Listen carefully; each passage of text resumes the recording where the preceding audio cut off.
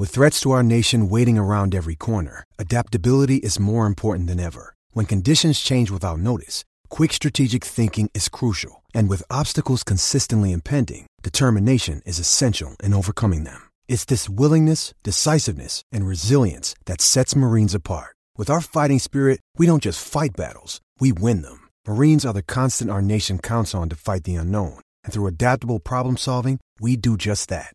Learn more at marines.com. When you need mealtime inspiration, it's worth shopping Kroger, where you'll find over 30,000 mouth-watering choices that excite your inner foodie. And no matter what tasty choice you make, you'll enjoy our everyday low prices, plus extra ways to save, like digital coupons worth over $600 each week. You can also save up to $1 off per gallon at the pump with fuel points. More savings and more inspiring flavors make shopping Kroger worth it every time. Kroger, fresh for everyone. Fuel restrictions apply. Another day is here, and you're ready for it. What to wear? Check. Breakfast, lunch, and dinner? Check. Planning for what's next and how to save for it? That's where Bank of America can help. For your financial to-dos, Bank of America has experts ready to help get you closer to your goals. Get started at one of our local financial centers or 24/7 in our mobile banking app. Find a location near you at bankofamerica.com/talktous. What would you like the power to do? Mobile banking requires downloading the app and is only available for select devices. Message and data rates may apply. Bank of America N.A., member FDIC. They could break here, Chelsea. This could be the moment. Frank Lampard for Chelsea. It's Carvalho to his right. Lampard for the title. Lampard! It's 2-0. It's Chelsea's championship. And 50 years of waiting have come to an end. Lampard comes out to Essien. Oh my goodness. Classic counter-attack. Here's Didier Drogba. And now get down the middle. Drogba goes. Scores! Stretch it. Mix it on Manidou. Stretch it. Chelsea 2, Arsenal 0. And Didier Drogba has... Drogba in the centre. McCoy just came from the guy named West Forward. Now going back madness. None of it will be back. Just make sure you get it. Stretch it. Mix it on Manidou. This one must have came from...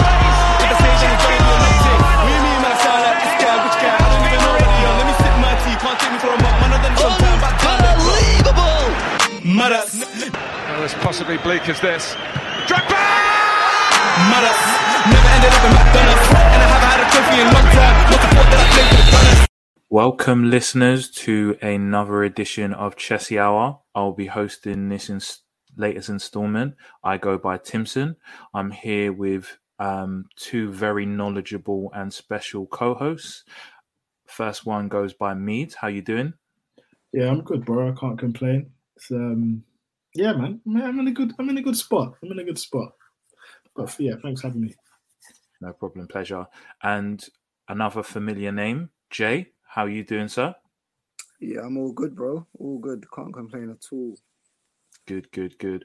Also good. Chelsea are moving in the right direction. Got a tax rebate. All's good with the world.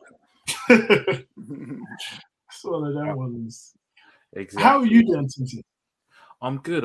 Like I said, a little tax rebate. Might get my mum something. Or I might just put it towards the new Chelsea kit. I respect it. Boy, we've got a lot to cover. Yeah. So we're going to be talking Nicholas Jackson. We're going to be talking about Nkunku and how best to use him. We're going to be talking about a certain Brighton midfielder and the issues around him. We're going to be talking links to certain players and who we prefer. We're going to be talking about our best performers for pre-season. And we're going to be talking about Pochettino's recent comments about the squad size, as well as getting towards some listeners' questions and talking about the infamous Kepa between the sticks. So without further ado, let's get into it and talk about Nicholas Jackson. I don't think it's an understatement to say he's on fire at the moment so far for Chelsea. He's scoring, he's assisting, he's linking up well with Mudryk. He looks a threat, and personally for me, because the expectations were zero, pleasantly surprised. I'm going to start off with you, Jay. What are your thoughts? Is Jackson the real deal, or let's not say is he the real deal? Is he what you expected? Is he more so? Is he exactly what you'd hoped? Let me know. I think obviously it's been nice to see that he's come straight in and performed like the way he has. A proper like breath of fresh air. Not because the previous players that played up top were considered like really poor, but more so because I think he's just an out and out striker more than anything. Do you know what I mean? And I think that was the first positive about the signing, was that we were signing an actual striker. Do you know what I mean? And even though nobody really knew too much about him, or most people anyway didn't know too much about him, like you said, you kind of like don't really have too much feelings about it. Do you know what I mean? Because it's like the names just come out of nowhere.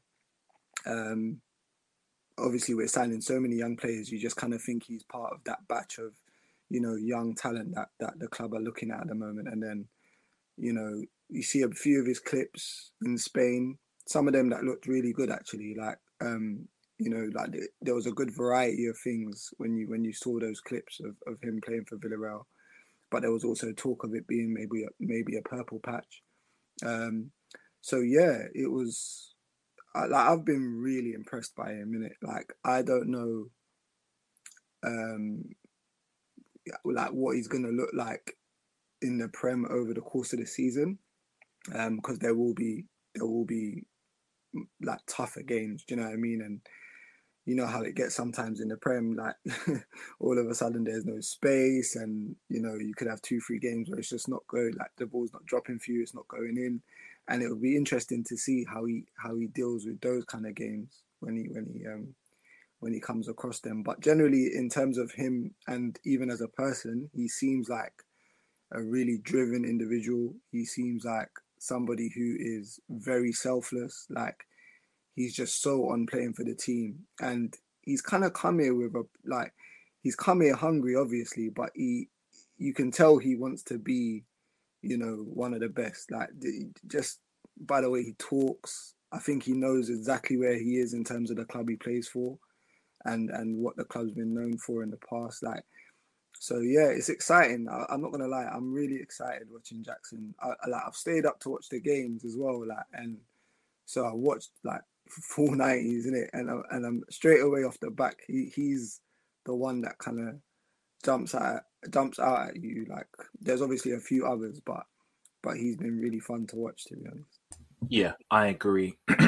It's just nice to not have these expectations of a striker, and for them and you to just genuinely enjoy what you're seeing from the striker. His pace, his link-up play, just having those minimal expectations, but it's hard to have those minimal expectations from the striker. So I'm going to bounce the question over to Meads. What are your thoughts on Nico Jackson, and should we count this as a W just so far, for the new scouting regime?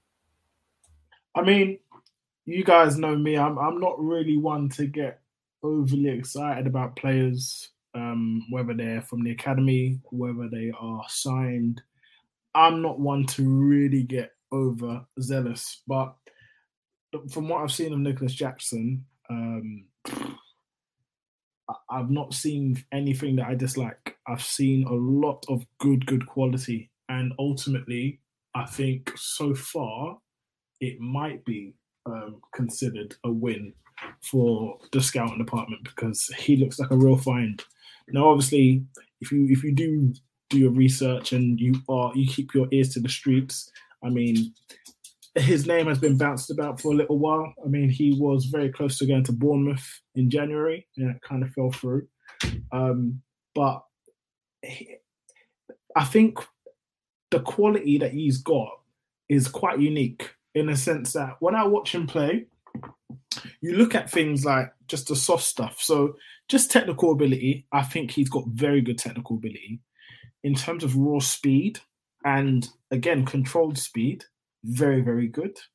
He's obviously very strongly built.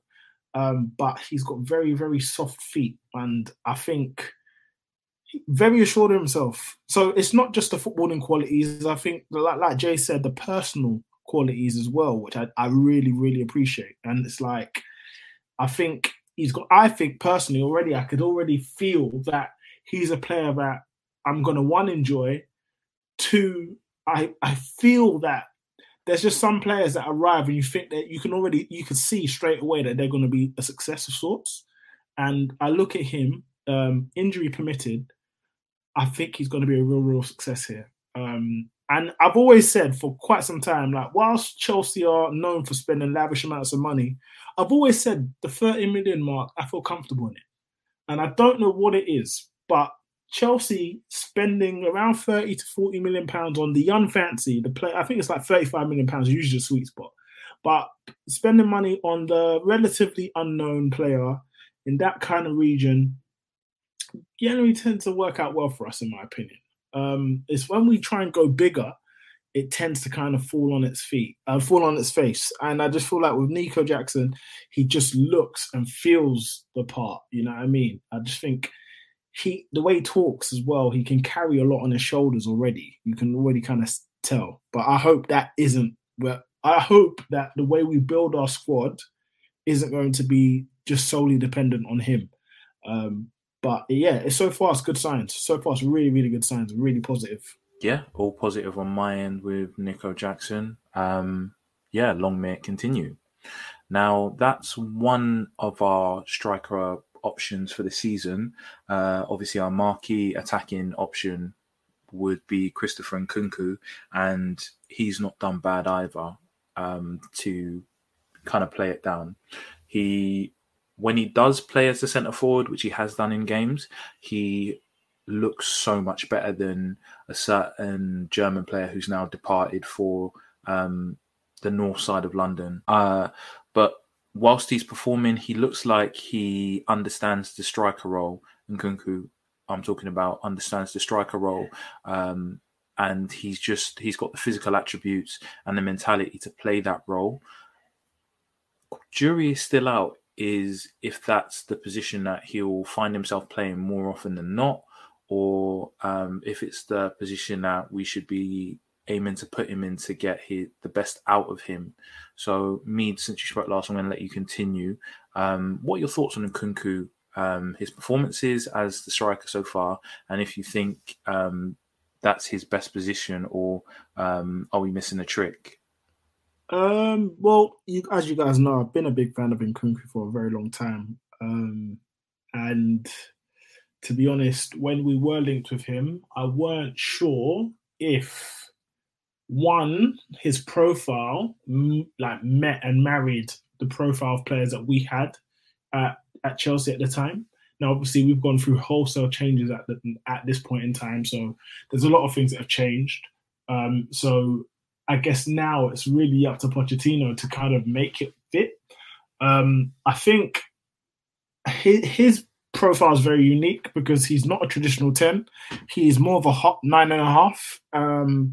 So he is, in between a striker and a 10. So he doesn't really play as a playmaker. He's more trying to get into the box and trying to make things happen. Now, don't get me wrong, he can create. He can drift wide and pull out wide and do work and do some damage out there from wide. But I think most of his real star quality is when he's in and around the box, and he could do serious, serious damage there. Now, he is a cute player. I think he can open up teams, but I think his real superpower is his finishing and his emphatic ball striking.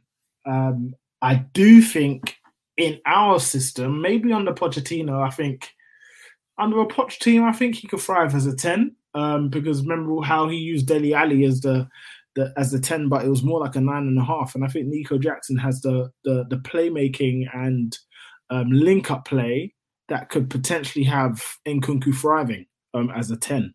But I think there's a couple of ways you could play the 10. Obviously, your 10 could be like your playmaker, like your attacking playmaker. I don't think Nkunku would be that, but you can also have your 10 as being the second striker. and being more of a player that enters the box into the final phase of the attacks to getting on the ball and score the goals and obviously get some assists as well. So I think that's got potential. I think it's still very soon for me. It's too soon for me to write it off. Obviously, in the game yesterday against Newcastle, in the first half, I saw Pochettino kind of complaining to Nkunku, saying that you're a bit too far up, you're a bit too far advanced, drop deeper, get involved in build up, get involved in the team play and the structure. So I think obviously there's still like teething, which is natural. It's pre-season. I don't think everything's going to be all flowy, but I definitely think he's been better in terms of performances when he's been up top. But again, for me, I still feel like he's not really involved in the game enough as a 9. So that's where you lose out. If you play him as a 9 ahead of Jackson, that's where you kind of miss out on the pulling into channels and the physicality and the real link quality that Jackson has. And Kunku's deceptively quick as well. One thing that he does love to do is being on the shoulder and drifting in between the two centre-backs or in between the full-back and the centre-back. He's very, very good at ghosting into that space. So it's going to be interesting to see how it works. For me, as a striker, I'd definitely be going ahead with Jackson. Just because I love his profile as a striker. But Nkunku, for me, I think as a 10, it could definitely work. It just needs a bit of ironing out, ultimately. And I think that will come naturally with games. Nice. Jay, what are your thoughts on Nkunku and his best position? Yeah, no, I think Meads explained that really, really well, because there's a lot of things that he said that I felt the same about. And I think when we talk about... I'm glad Meads mentioned the part about Poch asking him to come a little bit deeper and get in and act more as a midfielder at times in the game, because obviously I don't know whether it's just because it's pre-season and it's because of the players that we actually have in midfield that maybe they maybe need a little bit more help at the moment, and he hasn't really got the perfect profile or the perfect player that he might want next to in his double pivot. But at the same time, I feel like Nkunku's got this. He's doing this thing right now where he's gone from being a striker at Leipzig, where I agree with me in what he's saying in terms of he's not a number 10. He is more like a second striker. Do you know what I mean? Like he's gonna do a lot of running into the box, late runs. His finishing is what is like his main strength. I agree with all those things, and I think the part of his career recently has been on the other side of things, where it's been more going towards a striker. And now he's come to Chelsea, and it might just be a thing where the reason why it needs ironing out is because now he's on the other side of it now, where he's maybe doing a little bit more of that work that involves dropping into midfield and maybe trying to create a little bit more. And so that's why you're gonna have to give him a little bit of time, because when you've played that role leading towards more of a striker for a club I think he's played it for 2 seasons now, so he's gonna need to get those habits back in terms of dropping into midfield and being the number 10 that wants to create. But I also think it's a good thing that Chelsea, at the moment, we look like we're relying on Mudryk to come in and play those little cute passes through. Maatsen we saw with a lovely through ball through for Jackson. I think even when Noni eventually starts playing games as well, and we've even seen it with even Angelo, like I like that it's not really going to be heavily dependent on even Nkunku to make those passes. I think it will be a thing where Nkunku and Mead said. Meads kind of segued into it a little bit with his last bit on Jackson, where he was like he doesn't want it to be a thing where it's all relying on Jackson to score, and I think that's where Nkunku is going to come in. I think that's it can be a really, really good partnership where they get an understanding. When one drops deep, the other one can go ahead, and it's like just a seamless transition in terms of. Like, Jackson, remember Anelka and Drogba when they were in the team under Ancelotti, and Anelka sometimes would drop deep and play link play. Then you got Drogba dropping deep and Anelka's on the shoulder. Yeah, I'm both like, very. I'm like, I can see it. I can see the potential there. You know what I mean? Yeah, And don't get definitely. me wrong, and Kunku hasn't necessarily pulled up trees, but you can really see that, especially Jackson, he looks for his teammates. You know what I Yeah. mean? He always looked for his teammates. So, I, but yeah, sorry to interrupt you, but I could fully see that transpiring still. No. That's it's perfect. Yeah, it's like that's what I'm saying.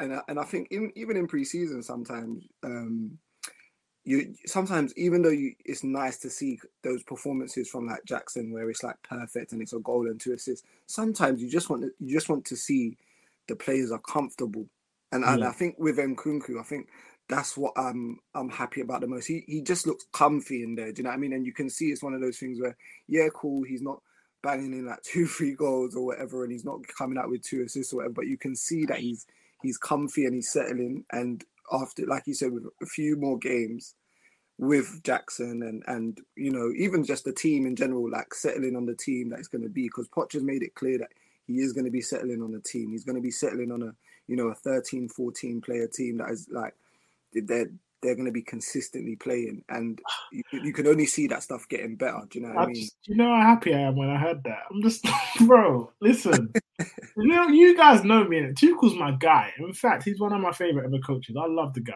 but bro, Yeah, listen. The best thing that Tuchel did at Chelsea, which won him the Champions League, was having a consistent team, a consistent base, where you knew who's playing every week.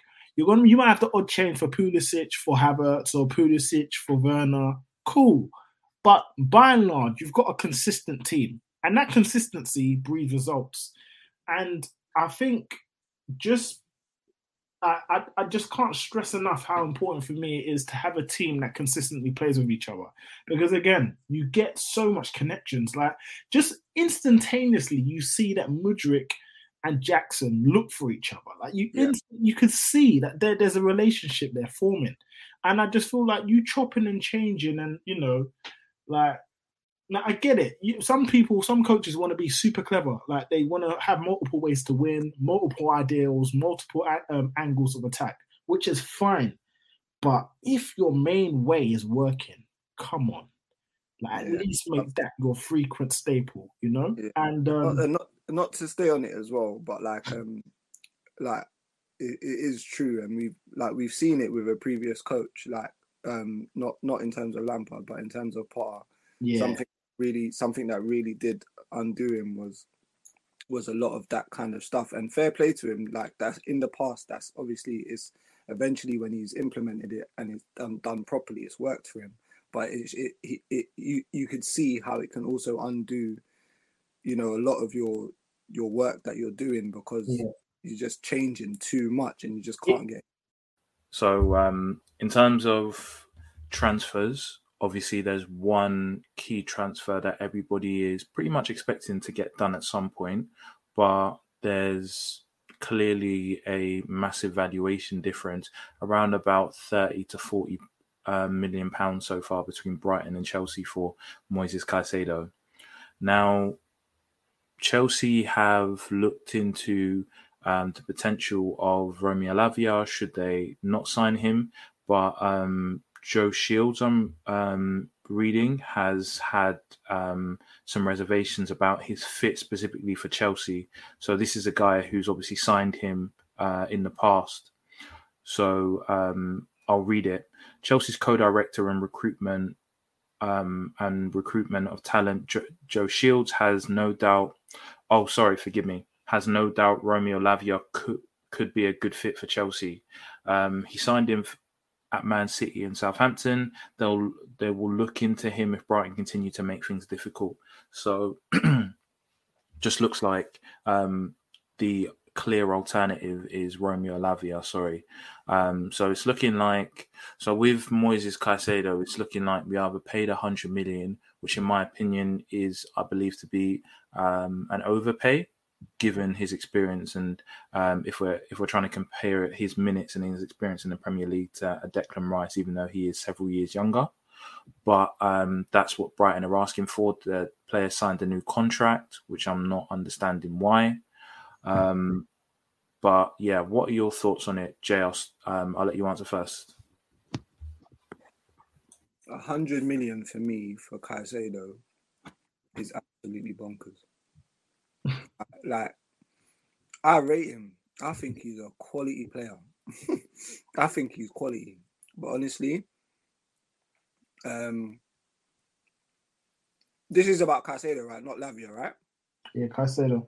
Yeah, just before I carry on. Because the thing with me is, yeah, the Enzo thing, I didn't like the whole 100 million thing either.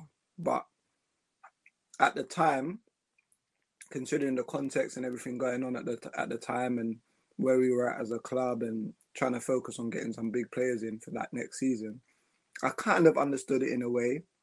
And it was also a release clause, so we were kind of like, we didn't really have options. We didn't really have much options in terms of like what to pay. With Caicedo, I feel like, I don't know. There's something just telling me, yeah, that if I watch Santos for like the next 12 months and he plays, I don't know, 25 games for Chelsea this season, I feel like you could be saying the same thing about him. Mm-hmm. So, but like Caicedo was in Ecuador like only 2 years ago? Yep. Like look, I love a signing. Meads will tell you, Dan will tell you, the man will tell you I love a signing, bro. But for me, watching Chelsea over the years recently and just watching like, I don't know, like just where some of these players are coming from. You're watching all these players watching all these teams scouting these players, bringing them over here, and then, you know, after a season or two, these big clubs are buying them, and it's like, why don't you as a big club just go do it yourself? Yeah. And we've done that. We've done this. We've done the beginning part where we've gone out there. We've got Santos. Yeah, he's come in pre-season now. He's played a couple games and looked very solid. I don't know if you're meant to be spending 100 million on. I don't know if that's it just doesn't feel right for me. That 100 mil, and that's not saying that you're going to pay 100 mil for Caicedo and he's not going to be worth it. I think he'll come in and I think he'll have great games for Chelsea if he ends up signing for us. But at the same time, I just think you're going to lose something by signing him. You're definitely going to lose something by signing him, and fans can kind of try and beat around the bush about it in terms of, but we'll rotation and this and that. I'm telling you this from now, if you have £200 million worth of midfielders, those two dons are going to start most of your games. 100%. There's no running away from that. And like, yeah, like again, it's just the Santos thing for me is really, it's bothering me a little bit because he just looks like a hungry, talented midfielder that we could benefit from playing this season, and the effects that it will have on him in terms of, playing for Chelsea this season, being a large part of maybe the club moving forward after a diabolical season. It will just be it will be a much better thing to do, in my opinion. But Caicedo does come in and he does improve the team. He does improve the squad. I'm not going to say, you know what I mean? So it's a tough one. But 100 mil overall for me, my initial answer is 100 mil is very steep though. Yeah. It's like, the way I see it, yeah, like I'm in two minds because I appreciate the club has done good scouting. So getting Santos, Angelo, Datra Fofana, these players, for example, I think even Datra, even though he's on loan, I think he could add something. He could add something this season, in my opinion. He could have probably added something this season. But he's gone on loan.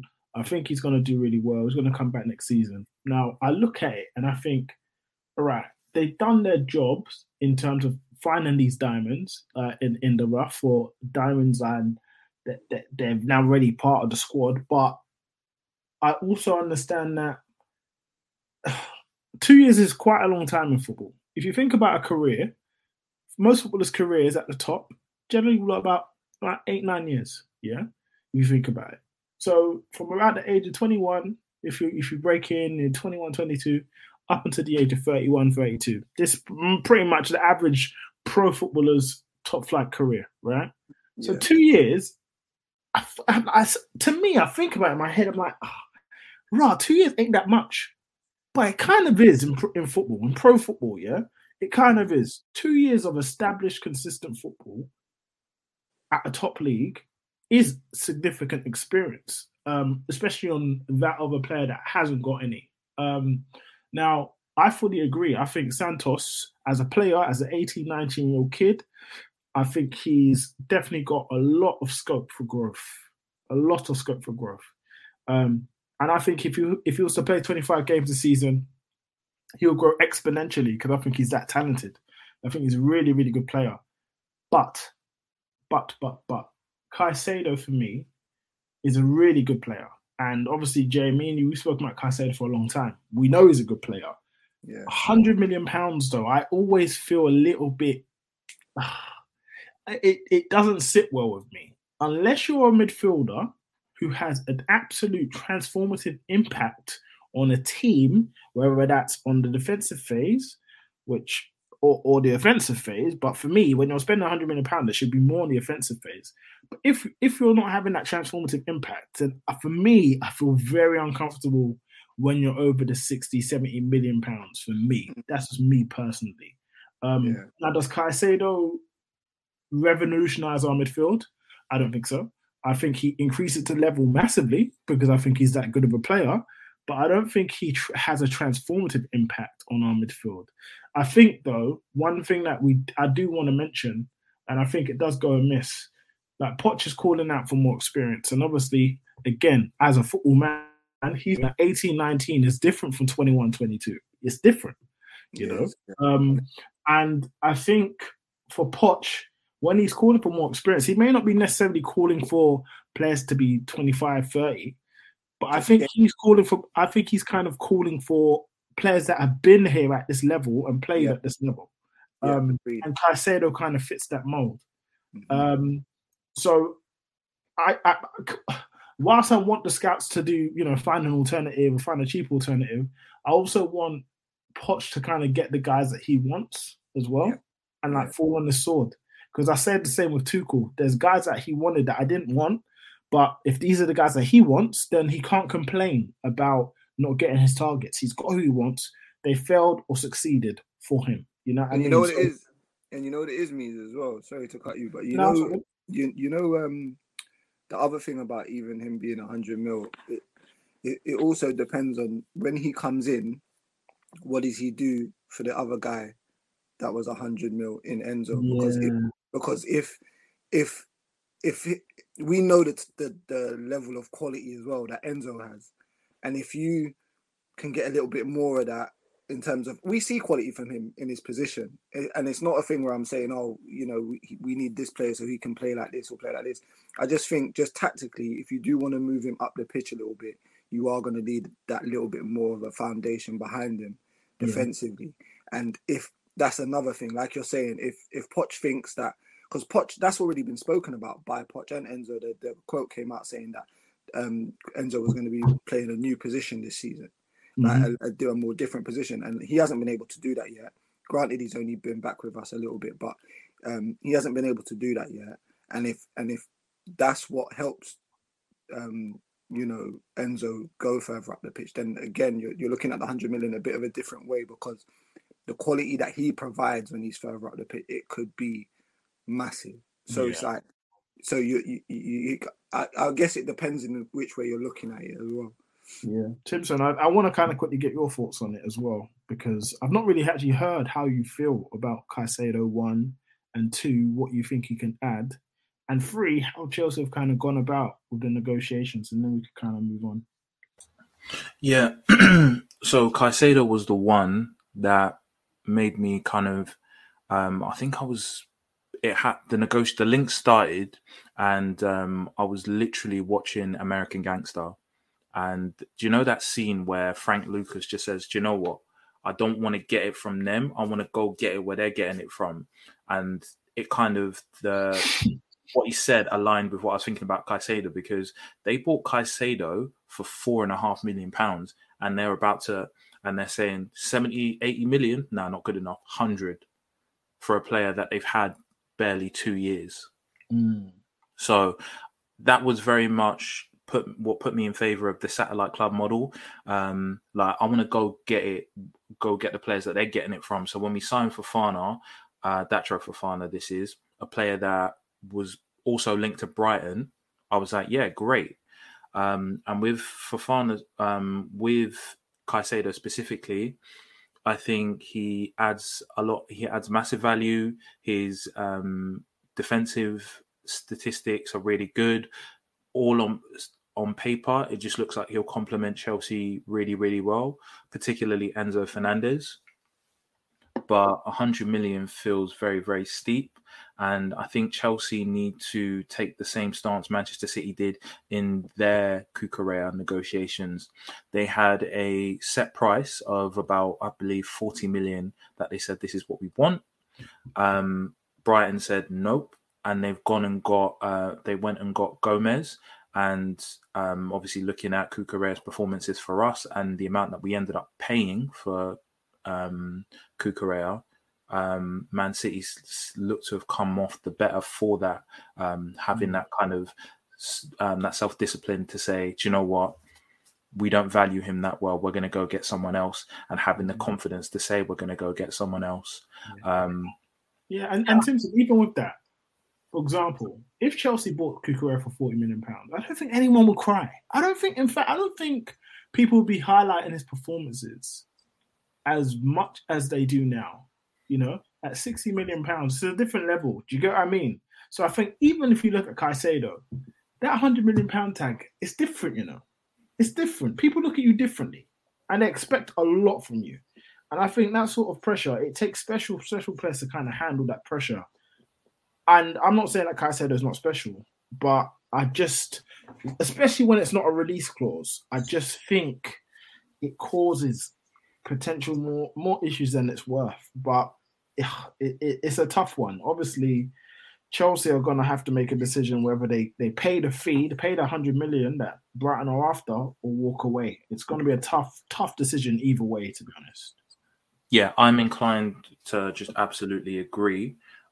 Because, for example, Harry Maguire, if they spent 40 million, Man United spent 40 million on him instead of 80 million, his career is completely different. And I've got a lot of time for Erling Haaland and the people in his camp, because he's not been he's not allowed himself to be priced out of moves first and foremost, and when he does move, he's not put into a place where the transfer fee has also becomes an initial stumbling block.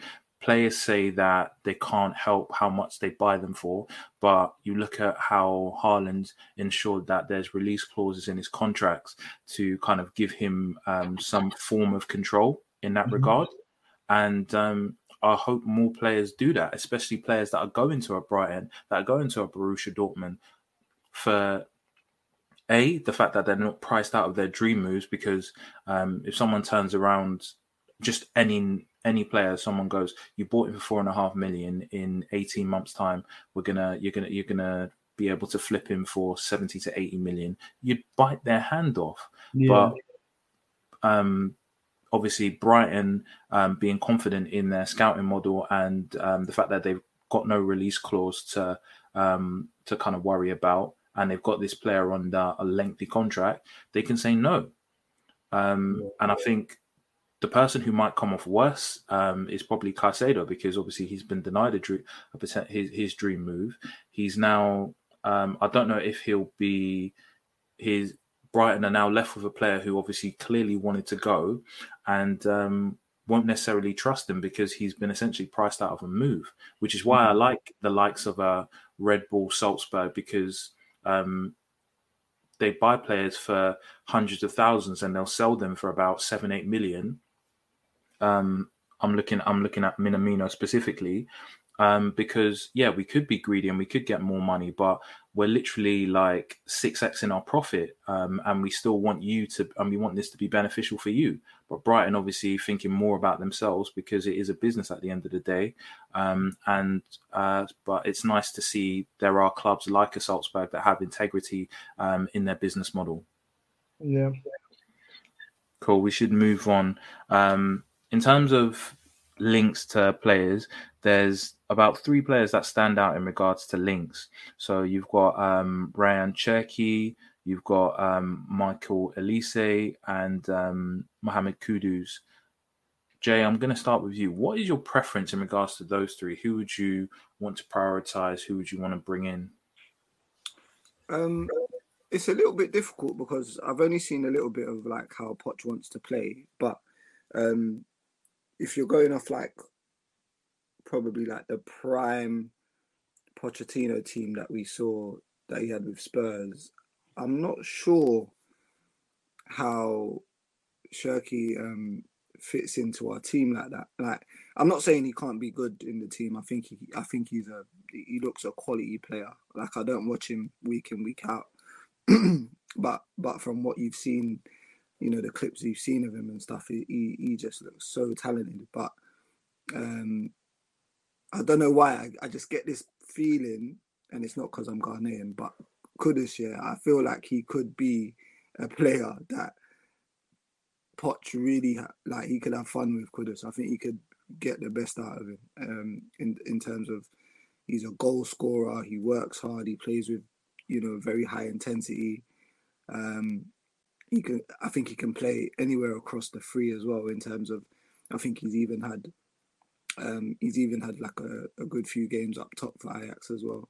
So he's probably a decent player to have in your team in terms of covering 2-3 positions in the attack, which obviously helps with numbers as well. Instead of having like, you know, an extra right wing or an extra left winger, you just got this guy that can play all positions. And he looks tidy. He looks tidy enough. Do you know what I mean? With the ball at his feet, in terms of he can link up with his players and that. You kind of have to do that playing with Ajax as well. Do you know what I mean? So I wouldn't really worry too much about him in those kind of areas.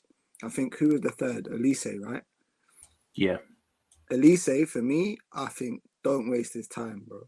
Like, don't waste his time. I think we've, like, sometimes as a fan and you know, even as a club, you have to just hold your hands up and say, you know what, we've made our decision with the young, talented winger we've gone for in Noni Madueke, who I also think is, I think he's a quality player. I think you work hard enough with Noni Madueke, you will have a top winger.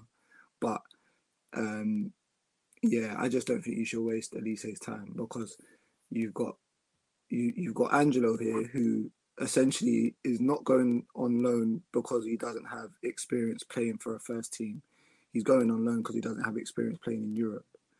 When he goes to play that one season in Strasbourg, the guy might come back a monster, and there's a very good chance he could come back a serious player. So again, you're just wasting your time with doing that, and then you've got Noni Madueke, who might get a load of games under Poch this season and kick on. You don't need to worry about Michael Elise. Like, he shouldn't even be on the list. Not because of his talent, but because, like, just of the way the squad is set up at the moment, he shouldn't be on the list. I understand, like I said, the Shirky signing, and I understand Kudus. And then out of the 2, it just becomes a thing of who would suit Poch more. I think a lot of fans like Shirky because, you know, a lot of people that love football generally would probably lean towards a player like that in terms of the silky kind of flair and skill and creativity that he brings to the game. But in terms of effectiveness, I could see Kudus having a massive impact on the team. Yeah. I'm in a similar boat. I think I've kind of listed out my reasons as to why, in terms of what my preferences are. So just from the off, I'll just say that Kudus is probably my preferred choice. In terms of players that, now that's not to say that I rate him as a better footballer than Shirky. It's just that I feel like in terms of fit, I think Kudus covers so many different positions and can fill in so many different positions. That is a net benefit in itself. I think Shirky, you're more looking at him playing as the 10 or wide right. Now, Shirky plays with intensity, but he's not necessarily the quickest. One thing I would have obviously, I would have bit your hand off for Shirky because I think he's a wavy footballer, and we've not had a wavy baller. Probably like Felix on loan, but I don't even think like in terms of waviness that Felix talks to Shirky. I think Shirky plays the game like he's the best player on the pitch all the time, and I don't think we've had a guy like that since Eden. So getting him would be awesome, but I also think from a functional perspective of the team, Kudus adds so much value. His speed, his dribbling, the offensive prowess you can get from central areas is just amazing. But then you're wondering, okay, well, what if Kudus then outperforms Nkunku? So it's just like, I'm just thinking squad profile wise, I'm leaning towards Kudus, but then I'm also thinking Shirky. Olise for me, I love the player. Again, another player that I've wanted to bring back to Chelsea.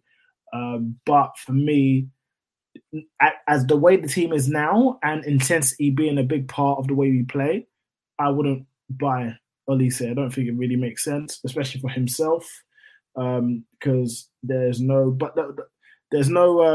incentive from my perspective for him to come. Secondly, obviously other than getting big money, but I mean, you're not going to be playing that often, potentially not going to be playing that often. For me, I like a winger that's got urgency and tenacity. Olise doesn't really have that. He plays his game at his own pace. So just, out of the three, I've said Kudus, so I think I'm going to stick with Kudus, but it's very closely followed by Shirky. And Meads, do you think we even need... The thing is, do we need any of them? I don't think we need them. Yeah. I think Kudus maybe you can make an argument for Kudus. Yeah. And possibly an argument for Shirky, but the way I look at Angelo, I for me, and Shirky is 1 year older than Angelo. I just And I was just thinking about, we'll talk about him in a minute, but there's a certain Dutch kid. Oh yeah. Don't. He's got his own segment. That's a Timson special. That's his guy, bro. So exactly. We're gonna give Timson his moment to speak about a young Ian Matson, because fam, Timson. We'll segue away from those three players because I want to give you the floor to talk about Matson. Because it's been a long time coming. You know what? We line up quite nicely because obviously the next segment is kind of who has impressed you guys the most during preseason. Yeah, perfect. So, I'll start off with, and the punchline is, for me, it's Ian Martin. So, I think he's been excellent. He's assisted, he's scored, he showed defensive prowess, the ability to link up. He's done everything you'd hope from a player who wants to be at Chelsea Football Club and knows what it means to have the privilege and the honour of putting on the shirt on a regular basis. I think you look at what he offers, his pace, his offensive attributes, and a certain doggedness in defence that haven't seen from certain other players who've played left back for Chelsea last season. So I'm so impressed with him, and I feel like he's done really well in multiple loan spells, really well at Charlton. Obviously, everybody knows about him from Burnley mostly, and I think it's just the accolades and the praise that Pochettino's laid on him is nothing short of deserved. And I just hope that he's done enough as of now to say this is a guy who features in my plans for next season, because you've got the biggest stumbling block is just the way of the world. A £60 million left back will always be given infinitely more opportunities than an academy product who will only fetch 20 million on the open market, unfortunately, because there's a financial investment in the club, even though there's years of effort, coaching and sourcing positive loans for a player who's been at the club for several years now and really has the club ethos and understands what it means to play for Chelsea ingrained in their being. And that's very much a staple in their reason for wanting to fight this preseason and show what they can do, as opposed to a Cucurella who was looking for the step up. And if negotiations had gone differently, he'd be a City player wearing sky blue instead of a darker shade for us. What are your guys' thoughts on Ian Maatsen? I'll start with you, Jay. Yeah. I think everything you said about Martin's perfect, to be honest. I think what's been impressive about him coming in to this team is that he's not even playing left back. He's playing left wing, and I think the other night he played right wing. And for his assist for Jackson, he was in the middle, and it just kind of shows how talented he is as a footballer. Do you know what I mean? Like he's not even had one game in his strongest position, and in the position where he shone for Burnley for most of the season. And I just think he's worked so hard to get to this point now, to come into the pre-season and perform the way he has been nothing short of quality. And so yeah, I'm really happy for Maatsen, and I think I'd be glad if he stays with us and he's a big part of our team. I think he's going to be a massive player for us this season. If he stays and he gets given the opportunity, I think he will be a massive player for us. And we spoke about Kudus just now and how he can play in multiple positions. Ian Maatsen, somebody that is showing you firsthand, like, I can play anywhere, I can do whatever you want me to do, Gaffer, I can do it. And yeah, I think I commend him for that, because apart from probably Jackson, I think if Maatsen had been playing left back, I would have said Jackson's impressed me the most.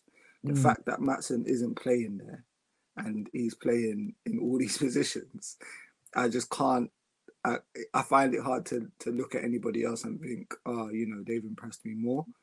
But it's been close, because obviously Jackson has been insane for me. But yeah.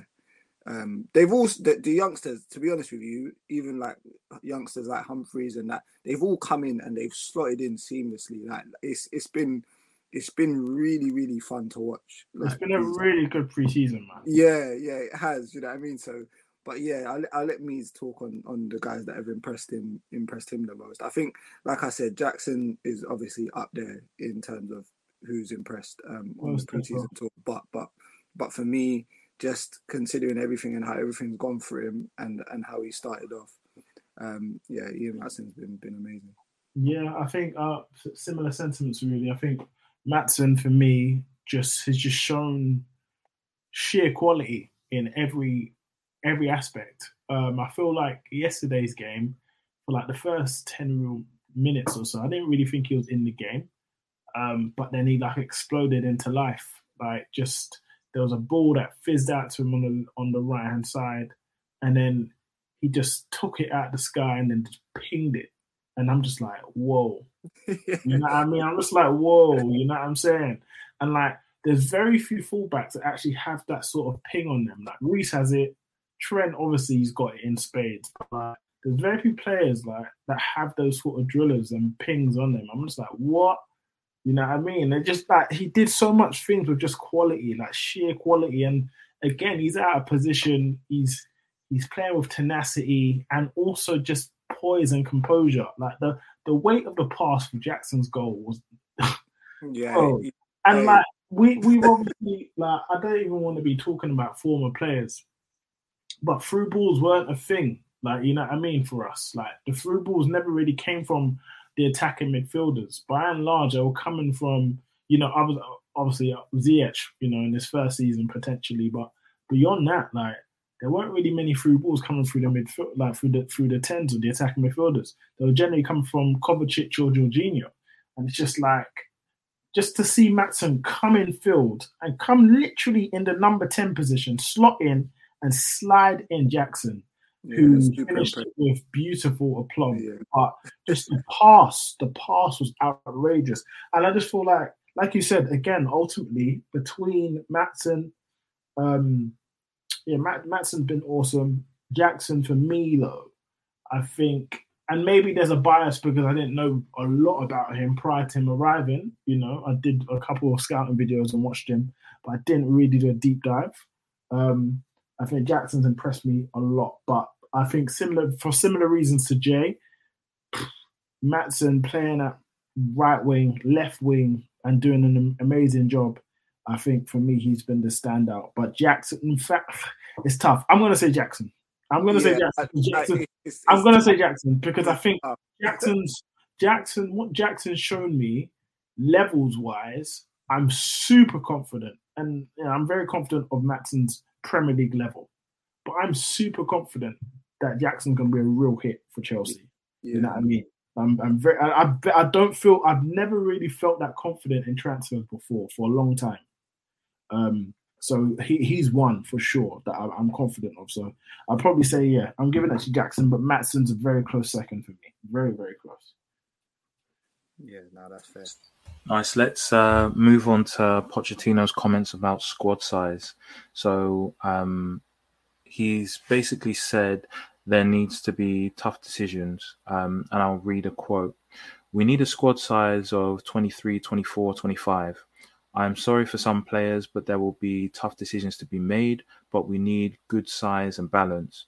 So he's hoping for some players to enter the club and a number to depart still. No doubt the squad is still taking shape, but are we talking about there's a potential maximum of 7 at the moment that could depart? Do we need, is that extreme? Are we just giving Pochettino whatever he asked for? Has he done the right thing by calling it out? Just give us your thoughts on the situation, Meads, if you do the honours. Yeah, I mean, look, you know me, I've been saying this for a very long time, man. I've been saying it for a very long time. I for one, hate this whole concept of having 3-4 man to a position. Because then people then reference, Man City do it. Well, no, they don't. City don't have the 3-4 players to one singular position. No, they've got players that can play multiple positions, and that's why you think it's the case. I think that Chelsea have this obsession of hoarding, and Chelsea fans have that obsession of hoarding, and I can't stand it. So the fact that Poch has come in, he's been there, a month, and said, you know what, this is a joke thing. This is a joke thing. We ain't going to get anywhere anytime soon if we keep holding on to these players, because ultimately, you look at last season and you look at players like Pulisic, you look at players like Ziyech. They had this, and I'm not even blaming them, because when you're third and fourth choice, how, especially for third, fourth choice for a consistent period of time, not even if it's just one season, but for a consistent period of time, how are you going to feel motivated to play? You're not. You're going to feel demotivated all the time. And over time, that's going to have a draining impact on the rest of the team. And I just feel like, and I'm not blaming Pulisic, I'm not blaming all of the players that weren't playing regularly last season. I'm not, because there's just too many men. And when there's too many mouths to feed, people will starve. You know what I mean? And when people are starving, you're never going to get the best version of them. And I just feel like this environment of having so many guys in the squad isn't helpful. It's counterproductive. And I think the extremities, what happened last season, has kind of, for me, enabling Poch to push this reset button and say, look, if you don't want the same shit that happened last season to happen again this season, then carry on. Carry on. Let's keep the squad bloated. But if you man want to be serious, we need to trim the squad. And ruthless decisions need to be made. And ultimately, he might sell guys that I don't want to leave. But he's made the decision to cut the squad. And that, for me, foundationally, is the most important thing. You know what I mean? I even if he's getting rid of guys that I want to keep, you know what I mean? Unless they're like the real stars of the team, yeah, I don't mind. I want him to do it his way and cut that squad, because I'm a big fan and advocate of having a smaller squad. Because if you have a smaller squad, you're more inclined for the coach. The coach is more inclined to stick with the guys he has. He's more inclined to have consistency. And what did I say at the top of the show? When you have consistency, you're more likely to get success. You're more likely to form relationships. So I'm all for it. All for it. You know what I mean? All for it. Yeah, no, I completely agree with you. I think as well, like even with some teams that do have a little bit of rotation, even that area of rotation is consistent. So like a lot of people might talk about City and their rotation when they have like some of their superstars on the bench and that, but it's a consistent pattern. So you'll always see a Bernardo come in for like a KDB here and there or whatever, and it's like something that is City are used to it. They're used to doing it. They know what the change is because they do it a lot.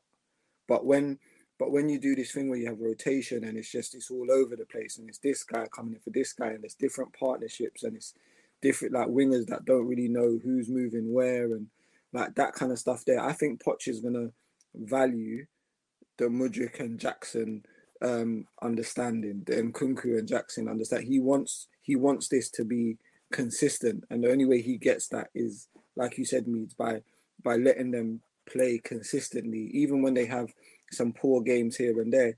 You'd expect Poch to keep playing them at least at the start. Do you know what I mean? Obviously, eventually, if it gets to a point where things ain't clicking, you try and change it. But he's gonna give them a good amount of time to play, and like you said, create that foundation where everybody understands each other, because he seems to be a big advocate of like the energy in the team as well. Do you know what I mean? The energy, the togetherness, things being like more positive. Yeah. He doesn't want players walking around the training ground knowing that they're third, fourth place, 100% knowing that there's a chance that they won't be in the squad, they won't be even mentioned on the bench. Do you know what I mean? That he doesn't like that stuff, because it's a polar opposite to Tuchel, for example. I'm sorry to cut you. It's a polar opposite.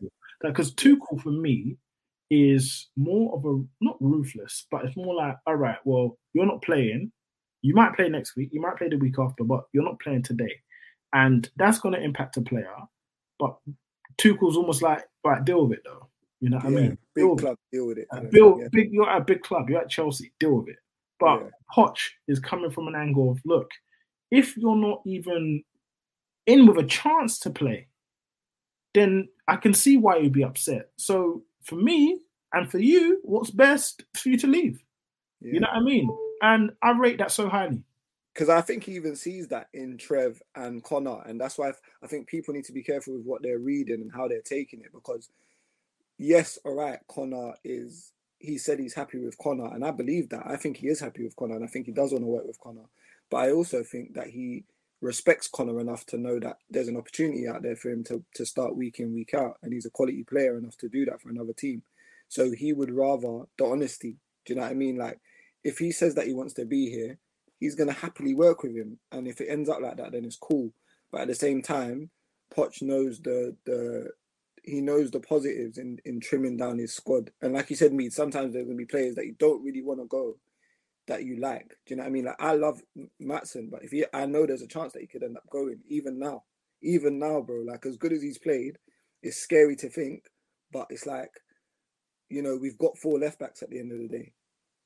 You know what I'm saying? Like, couple of them are gonna have to go, and so it's like, and he's mentioned that, and it's a thing where he's made it clear it's not a personal thing. It's like, it's just numbers. Like, they can't be 4-3-3-4 guys in one position, and you need that balanced squad. And Chelsea have been screaming out for that for a while now, and it also helps you build better later on as well. Do you know what I mean?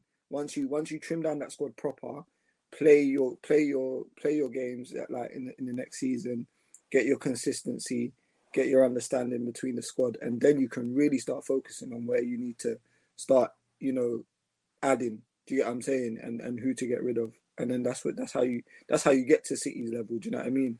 By starting off in that way in the first place. For sure. Yeah, no, I agree with that. I think Poch is doing it the right way for sure.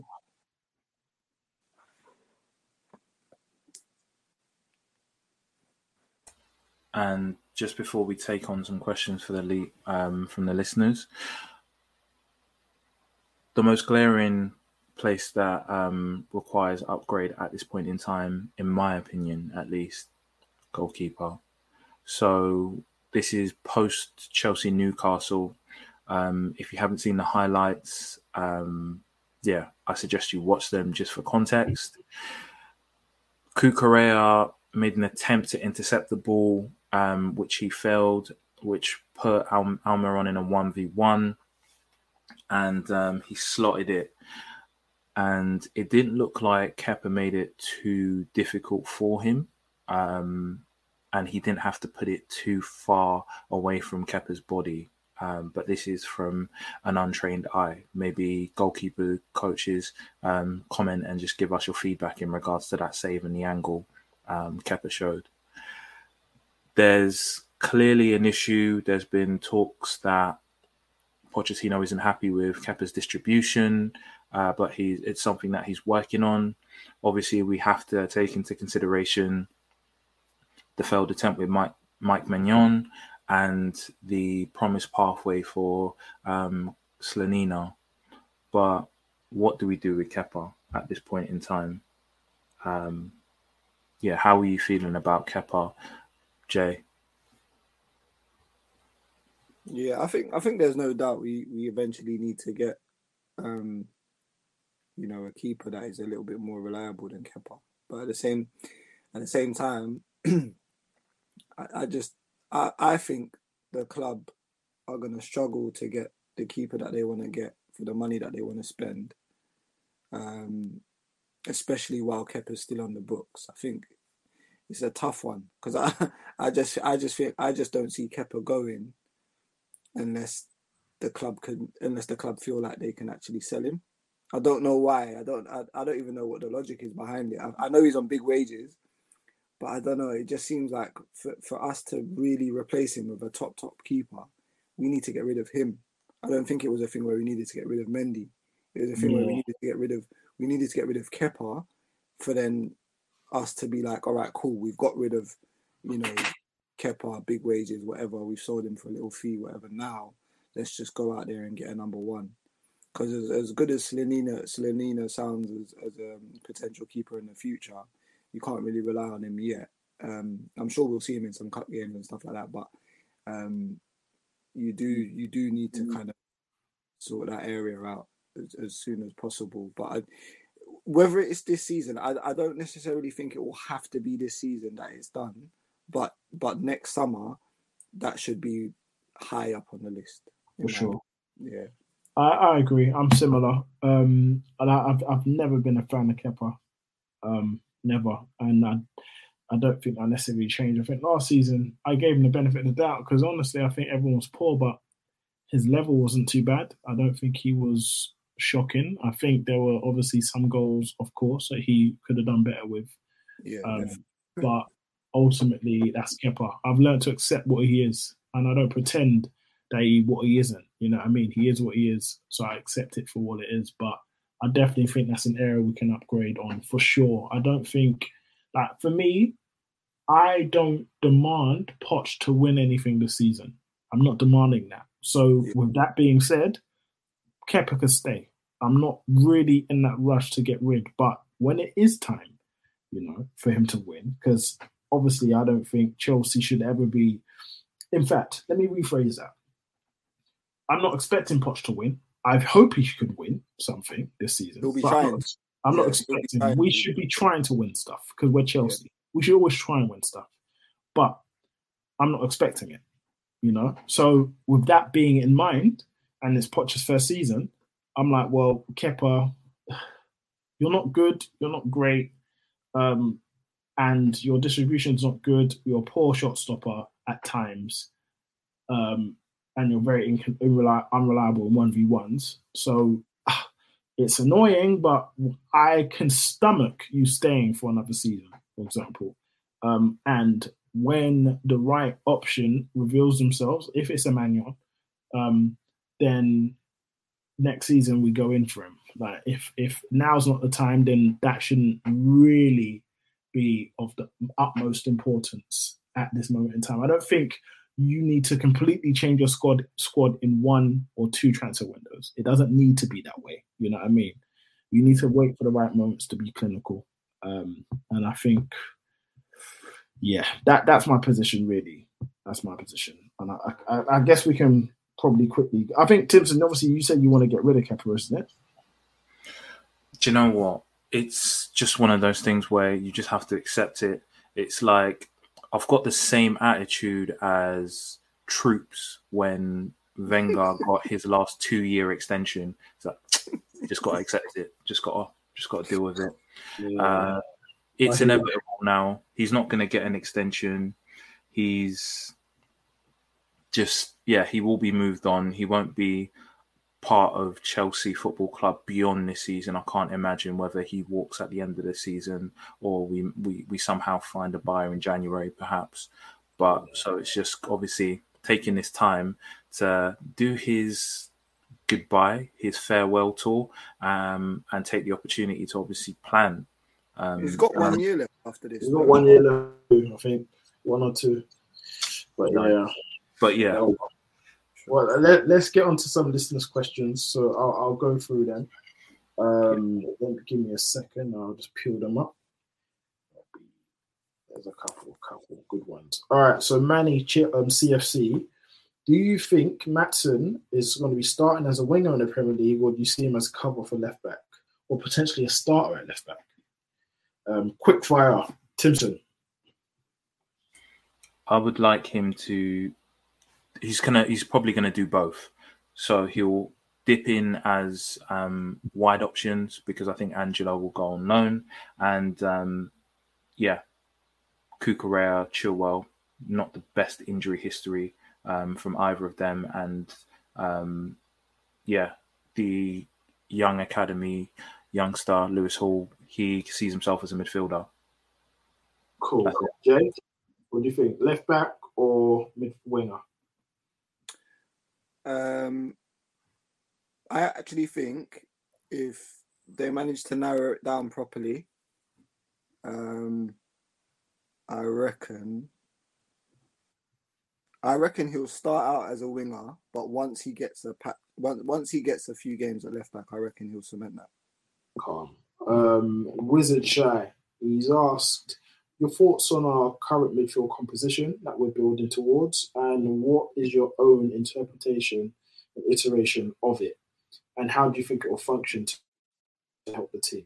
So that's a bit of a deep dive one. So as quickly as possible, Jay, what do you think? What are your thoughts on our current midfield? So, all right, cool. Yeah, my thoughts on the current midfield are obviously Enzo's quality. I do think he does need the profile of somebody like a Caicedo next to him. So that being said, I think Santos, I'd be very comfortable with seeing Santos and Enzo start the first game of the season. Like, I'm not that scared compared to like a lot of other fans about that. I also think Carney should be playing deeper. I don't think he should be playing number 10. So he showed us against United at the end of the season that he was really, really comfortable in that position. So again, it is a lot of young players. It is. I'm not going to lie. It is. But if you could maybe get, I don't know who's out there, but if you could maybe get something similar to like a Kovacic deal where you'd loan him and then have an option and see how things go, I wouldn't mind something like that for our midfield this season. Yeah. Timpson, question from Raul Cortez. Top 3 under 21 talents in the squad. Top 3. Andre Santos. I'm going to say Ian Martson. And you better say Levi, bro. I was going to say I'm yeah. I'm going on Levi's name, you know. I'm thinking, bro. Levi plays like he's 28, innit? Levi plays like he's 28, so it's true. And obviously saving the best for last, Levi. What are you saying on that one? Levi, Santos, and isn't Jackson 22? He's 22, so he missed a cut, G.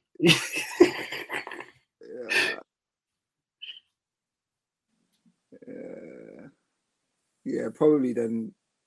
Yeah, Matson as well, I think. All right, cool. I think we've got one more because I think we've covered most of the others throughout the pod. But yeah, no, I think we've covered pretty much everything. Actually, one more.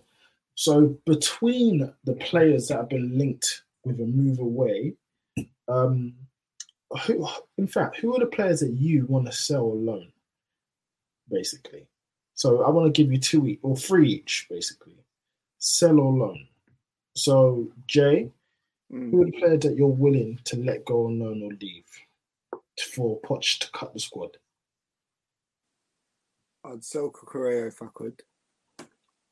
Okay. I'd sell Cucurella if I could. I would sell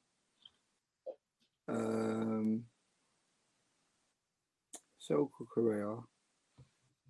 All right, realistically, sell Cucurella. I'd loan Hall because I don't think that Chilwell's going to get sold or anything like that, and I'd keep him.